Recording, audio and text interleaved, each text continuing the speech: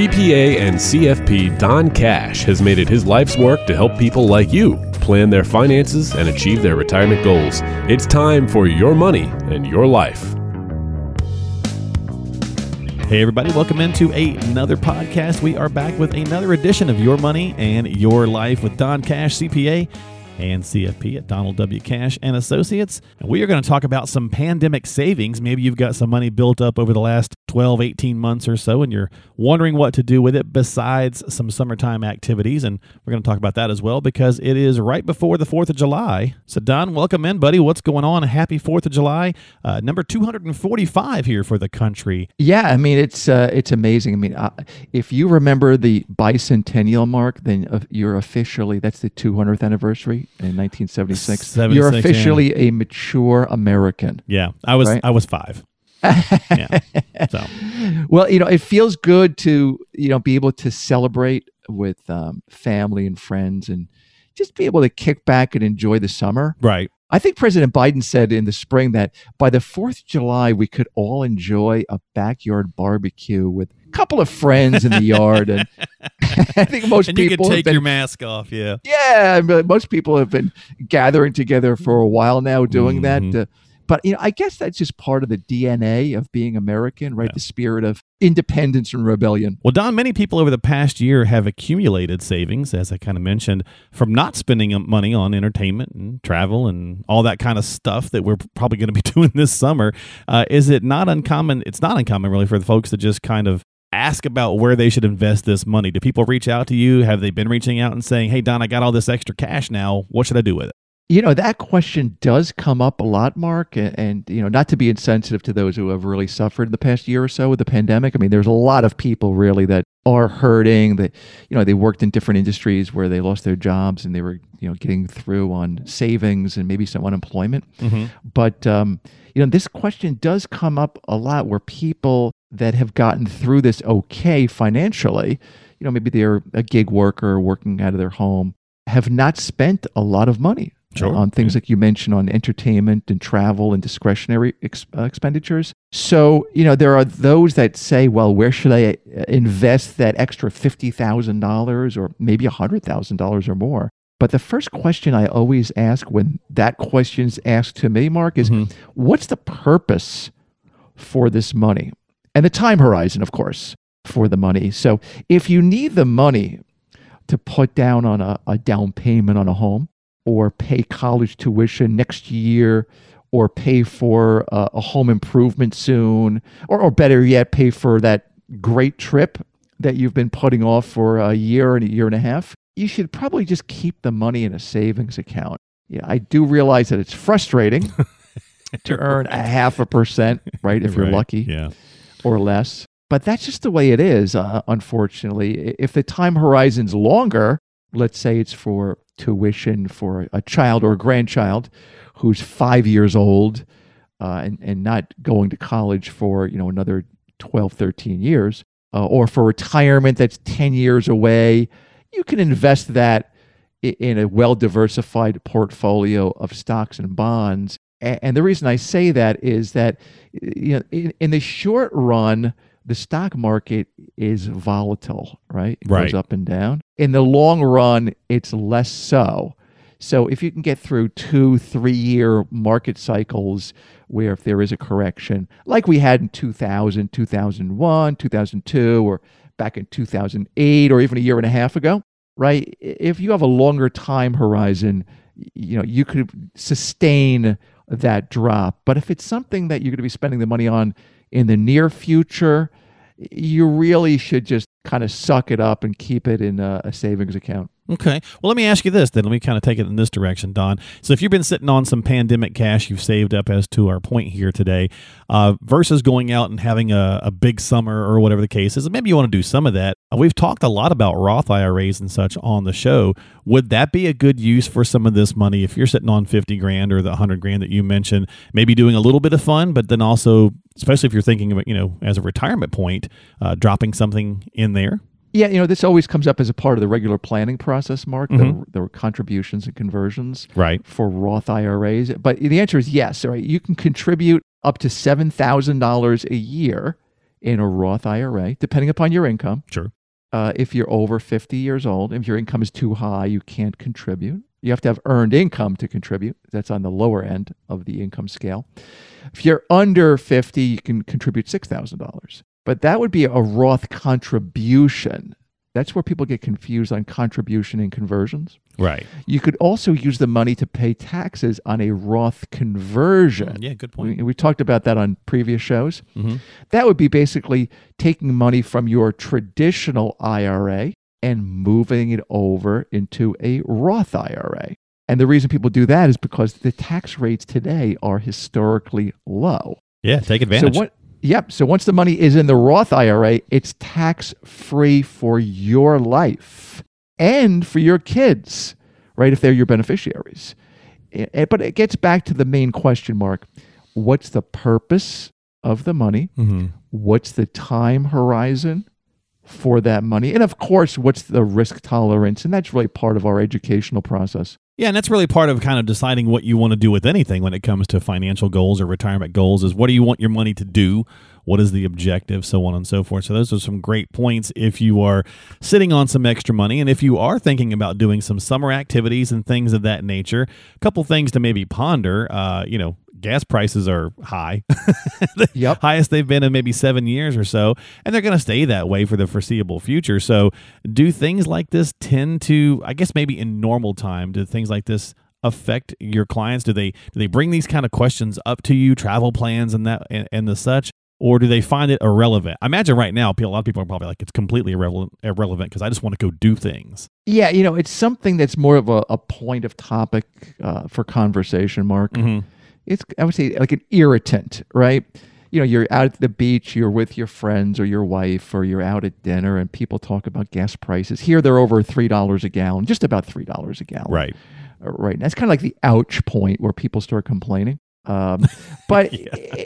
it's not something that's going to stop anyone, I think, from traveling really at $3 a gallon. I know that when we take a trip, we haven't done this in a couple of years, but we take our driving trip to Florida. We always like to see gas prices when we go through the Carolinas and Georgia, a fair amount less expensive than New Jersey, right? So if it's $3 a gallon here, it might be $2.40. Yeah, I think we're at $2.75 here right now, I think.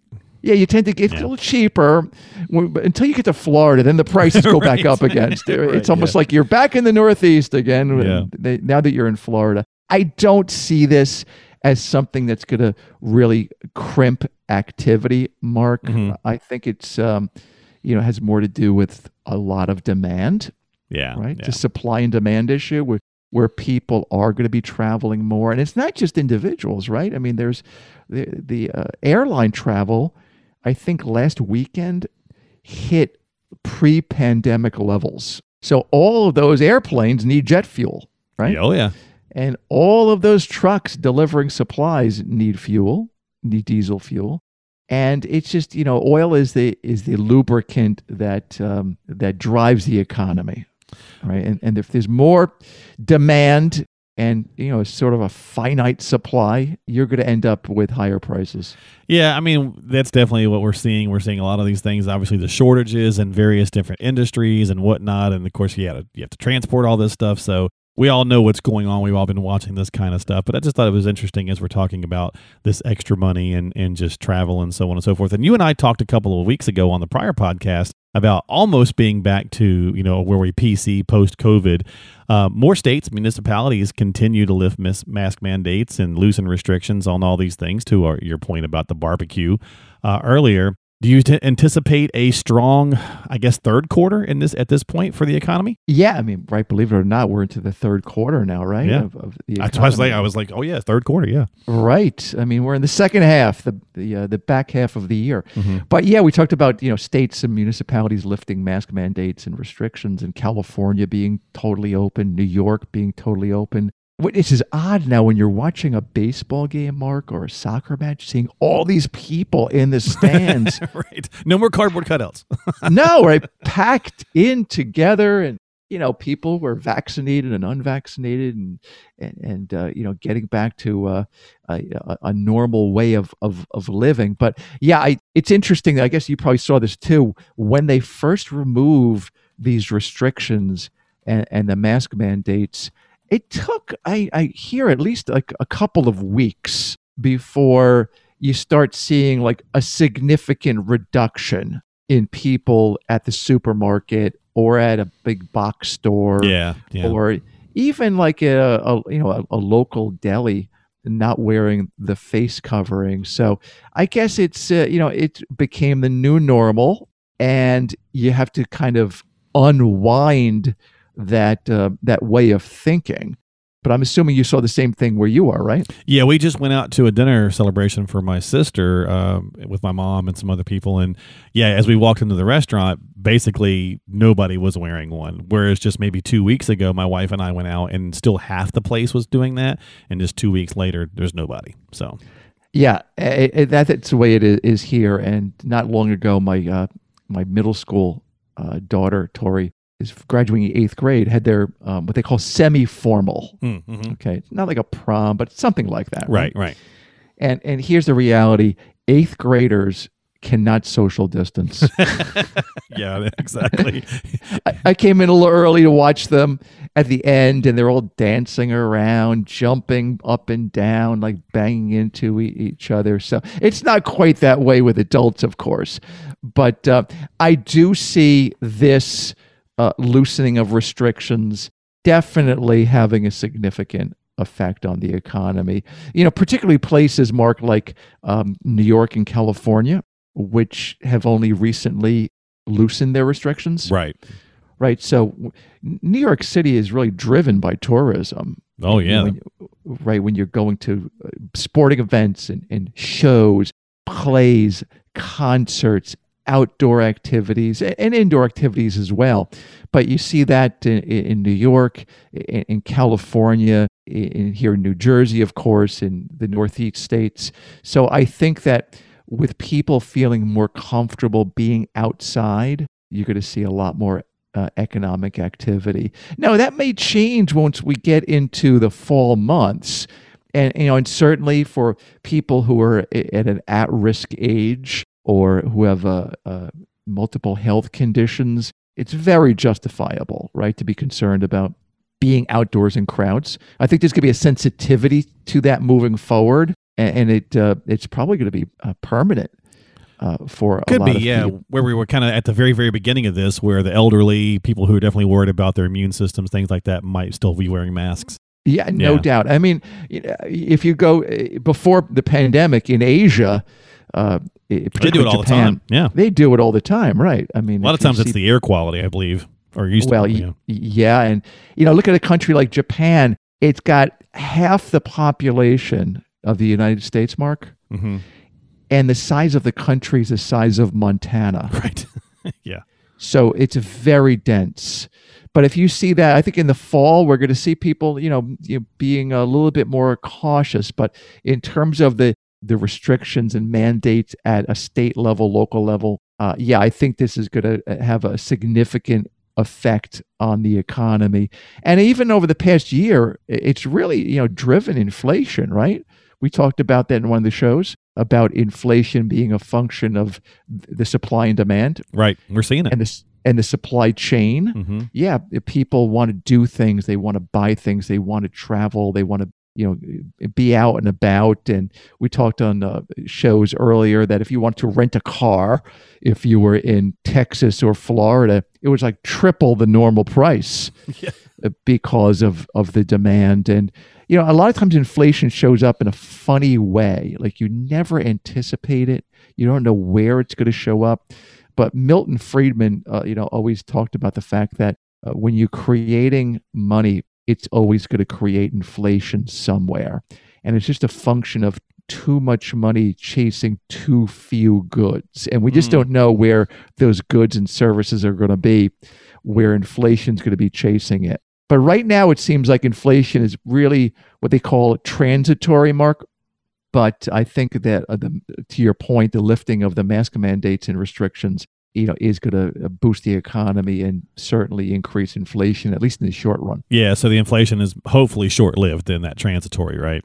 Yep, that's the idea behind That's it. what it looks like now, right? Yeah, because for now, right? Yeah, and a good way to look at that is even though we have inflation in some of these things we talked about, like in housing, like in travel, like in purchasing something like large, like it's a car, used car, new car, home improvements, the 10-year U.S. Treasury bond rate is still 1.5%. Yeah. Which means people are willing to give the government billions and not trillions of dollars to buy a bond for 10 years and only get 1.5% interest, which is telling you long term, inflation is not viewed as being a serious issue right now. Okay. All right. A good way of looking at that. Good things to think about here on the podcast. And really, I just kind of wanted to have a quick conversation about some of these things that we covered. We're in summertime, so we hope everybody has a good summer. And as always, if you do got questions, make sure you reach out to Don and share those with him. Talk with an advisor before you take any action. He's a CPA and a CFP, as I mentioned. And you can find him by simply calling 800-664-1183 or stop by the podcast website, DonCashPodcast.com, and subscribe to us on Apple, Google, and Spotify. And Don, let's end off the show with a little fun topic here, a little getting to know you. We haven't done one of these in a while. What's the one thing that can almost always instantly make your day better? Ooh, one thing. Just one. Mark? Yes. Oh, gosh. A donut, like what would it be? Not a donut guy. And, for me, it's a good cup of coffee early in the morning. That just gets me in a good frame of mind. Now, of course, if it's a bad cup of coffee, you feel like, oh gosh, that's a bummer, right? I just blew my allotment because I'm not going to drink any more than 2 cups of coffee a day. And if it's a bad one, I'm like, oh gosh, that's it. I'm like down to 1 cup of coffee left. So, if I have a good fresh cup of coffee early in the morning when I'm getting started, I think that's a good jump start for the day. Okay. All right. Nothing wrong with that. Everybody's got their little thing. For me, it's turning on some music and just kind of getting myself motivated that way with whatever type of song I want to listen to get me fired up for the day. So yeah, everybody's got their vice and there's certainly nothing wrong with that. Well, there you go. That's our podcast this week. So, if you're sitting on some of that extra money, like we talked about going into the summer, obviously you want to get out and do some things, but if you're looking to do some investments, make sure that you're thinking that through and you're thinking about what the purpose of it is, as Don alluded to earlier, and what you want it to accomplish for you. And always check again with a qualified professional. And don't forget to subscribe to us on Apple, Google, Spotify, iHeart, Stitcher, all those kinds of things. Or reach out to Don at DonaldCash.com. That's his main website at DonaldCash.com. Or call him at 800-664-1183. Don, enjoy your 4th of July, my friend. I'll see you later on this month. You too, Mark. Be well. We'll talk to you next time, folks, here on Your Money and Your Life with Don Cash.